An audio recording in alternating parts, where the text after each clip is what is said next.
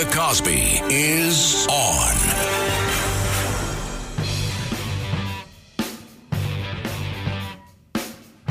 And joining us right now here on the Rita Cosby Show to talk about lessons in leadership and working together for the greater good is Fox News TV host Brian Kilmeade. He is also the host of the great radio program, The Brian Kilmeade Show. He's the hardest working guy in media, I think, today. And he is also the acclaimed New York Times bestselling author of an incredible new book, and it's called Teddy and Booker T, How Two American Icons Blazed a Path for Racial Equality. Brian, so great to have you here on the Rita Cosby Show. Oh, Rita, always great to be on. It's also it's an honor to be in the lineup every day. So with this great team at ABC. Well, we love you, and you always hit it out of the park, and I love your books, and this is so timely. I feel like it's such an important message right now. Let's take it back first, because these two incredible men, and I think about the guts and courage of both of these guys, came from such different backgrounds. Tell us about them and also why you thought it was so important to write this book now. Well, I tell you what, New Yorkers can really appreciate Teddy Roosevelt. It was the first field trip we always went to as little kids. We went to Sagamore Hill. And then to get a chance to meet Tweed Roosevelt and the great-grandson of Teddy Roosevelt, and he helped greenlight the book. When I found out about this relationship, I thought it would be a great follow-up to Abraham Lincoln and Frederick Douglass, The Battle to Save America's Soul. And they both have links to each other. And when I found out, I said, listen to Tweed. I said, am I over my skis in saying these guys had a great relationship that meant so much? He goes, no, you're not. No one really has done this in the great length before. So I said, let me jump into it. And Tweed obviously is old enough to remember Teddy Roosevelt's wife, Edith. She outlived him by decades, and she lived at Sagamore Hill. And that was a place that he went to as a kid. So it really brought that story to life. And I did something for Fox Nation, What Made America Great. I focused on Sagamore Hill. But for Teddy, Booker T is another link to New York. He had a house in Northport, and that house still stands. And, you know, it still stands as how he left. It was a summer home that he had, and it's a beautiful area, right overlooking the Sound. So these two lived in a few miles away from each other, but their links could have been further apart. Roosevelt born from generations of wealth, and then you have Booker T. Washington was actually born a slave. And I just wanted to parallel both their lives. And people might say, hey, Teddy Roosevelt was so rich. How could you possibly compare his life? And he goes, I'm not. It's worse to be a slave, obviously.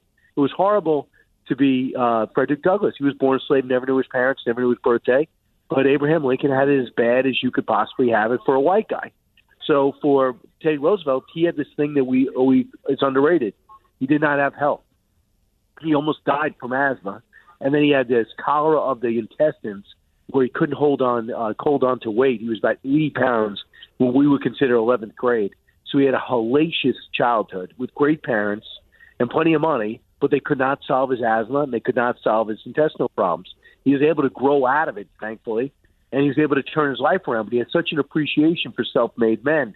And when Booker T. Washington, born a slave, remembers the Civil War ending and remembers the Union soldier freeing him and going to West Virginia and working in a salt mine at 10 years old and finding a way to get his education, I thought, let me just parallel both these lives, how they coincided and how they made America better. Because they never talked about personal wealth. They always talked about improving the country. And your original introduction is we really kind of need that now.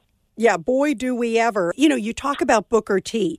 He becomes, the president of Tuskegee University in Alabama. I mean, his life is it's incredible.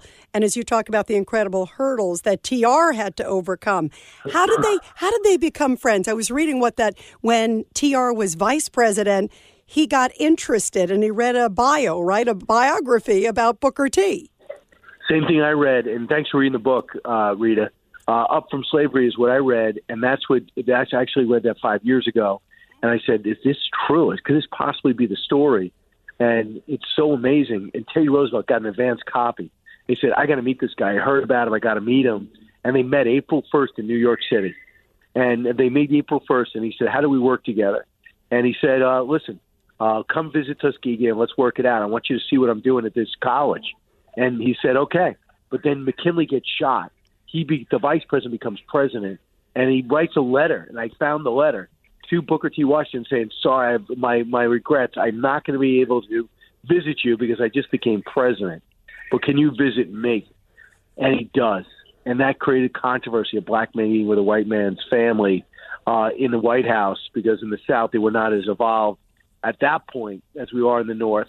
And it was caused controversy, and that's what everyone remembers. But the relationship never stopped. They recommended judges. We know what that's like. They recommended portmasters as well as postmasters and dockmasters and everybody. They had such respect for each other. They would help each other out, whether it was the black vote or whether it was issues of the South and whether it was what this country needed. And Teddy Roosevelt, with his connections with Andrew Carnegie, J.P. Morgan, they just had such mutual respect. And in the turn of the 20th century, it was extremely unique. Yeah, that is unique. And that's why I say the phrase courage, because it was such a courageous relationship. I want to ask you, Brian Kilmeade, as you're talking about this amazing new book of yours, Teddy and Booker T, what was it like when you saw that letter, to be looking at that piece of history and reading that? That's amazing. Yeah, I mean, to go to Tuskegee, and once they realized I was serious, and I gave them the outline of the book so they knew it was going to be accurate of who Booker T was, they opened up so much to me. And there were pictures there's pictures in this book that's not been seen in maybe 70 years. Wow. But they want to make sure that his legacy is not tarnished, because right now, Booker T. Washington in the world of history is not looked at positively because they thought he was too accommodating. What he was is practical. In the South, Jim Crow, poll taxes, the lynchings that took place, it was hellacious for an African-American with ambition. And he wanted to prove to everybody that your views of history and your views of race were wrong. But he didn't want to do it through protests and sit-ins and block bridges. What he did is through education. And when people saw the graduate of Tuskegee became such great men of society, what great teachers they became, what great business people they were, they realized that what their parents thought about race relations was just wrong. And to go ahead and see these letters and see what Booker T thought, and it's not really hard because he wrote a lot of magazine articles, he wrote a lot of books, and he just kept talking about the country and how to bring it together. Read something else that he did.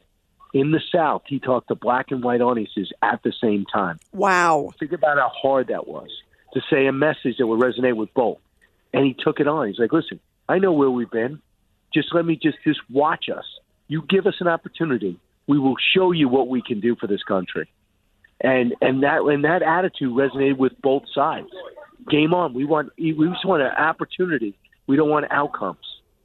With crime running rampant in New York, you need to keep yourself and your family safe. Obtaining your concealed carry firearm licenses can be difficult and time-consuming. That's where MyFirstPistol.com comes in. They'll help you secure your concealed carry license. If you're looking for a pistol, premise, rifle, or shotgun license, call 347-559-7052. 347-559-7052. You must have a valid firearm license issued by the NYPD to purchase, possess, or shoot a handgun or pistol in NYC.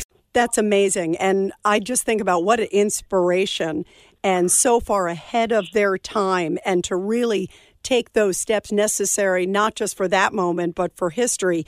Brian, you have so many great quotes from people in the book. You brought up our dear friend Tweed Roosevelt, who we both love. And one of the quotes that Tweed gave you for the book, I saw it says, it calls it a roadmap for the possibilities of political discourse in our tumultuous times. And Brian, Tweed, of course, is the chairman of the Roosevelt School at the awesome Long Island University. He's also the great-grandson of Theodore Roosevelt. And I know you have a big event there tied with the beautiful Roosevelt School there at LIU. By the way, everybody can find out about it. It's this Thursday, and there's a reception, and then there's the program at 7 o'clock is the program, and they can find out by going to community.liu.edu/Brian Kilmeade if they want to sign up. But Tweed's message is so timely because right now I think about how divided the world is. Yeah, I mean, he just said these two people in a time in which, say, we're fresh off the Civil War, managed to look at their past and just say, listen, Teddy Roosevelt's mom was from the South. Her two brothers fought in the Civil War. They were Teddy Roosevelt's uncles, but they fought for the South. Think about at the dinner table what they were saying about blacks and whites, and just because that's how she grew up. And he was able to see through it and say, well, that was then, this is now. Now, he said some things, as Tweed would say, that shows he had blind spots that are racist. And sometimes he would say different things in the South than he would in the North. But he was still, just so did Lincoln, said some things that showed he had some blind spots. But there were people of their times. But they worked together and saw just two men who wanted to bring this country better. And I'll tell you, they also, when Booker T. Washington was offered a lot of money to go retire, to live in the North, he goes, no, I have a mission in the South. And when Teddy Roosevelt, was offered to stay and become Secretary of the Navy, he said, no, I'm going to go fight in this war. Because they were all about the country. I think we got to get back to that. Think about the country first. You got to understand how lucky we are to be here. Not because the country's perfect. Compare it. Go travel. If you want to go travel and find out how great we are, just go travel around to these different countries, not just the communist countries, even the democracies, and talk about the opportunity that America gives you. And just know, we don't have guaranteed outcomes. We have guaranteed opportunity.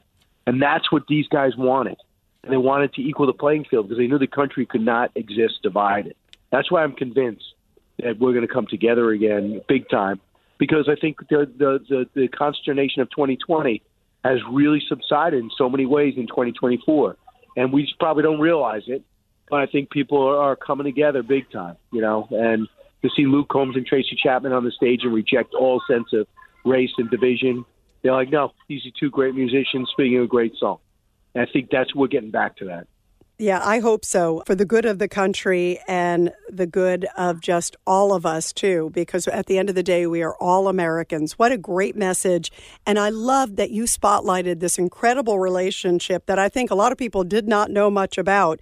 These two icons who truly, I think, embody the best of America. I love the book, my friend. Again, it's called Teddy and Booker T, How Two American Icons Blazed a Path for Racial Equality. Again, you could also hear Brian, and you can see him in person. Brian is so much fun, by the way. You can tell he is so great, and you can talk about so many different topics. But we'll be spotlighting this book, again, with the great-grandson of Theodore Roosevelt, Tweed, this Thursday, and I love it, at LIU. Again, you can go to community.liu.edu/Brian Kilmeade. And also you have appearances all over the country. You are the busiest man I know, and I'm so proud of you, my friend. All right, back at you. Thanks so much, Rita. Have a great night and have a great show. Thanks so much, Brian. Really awesome and timely story.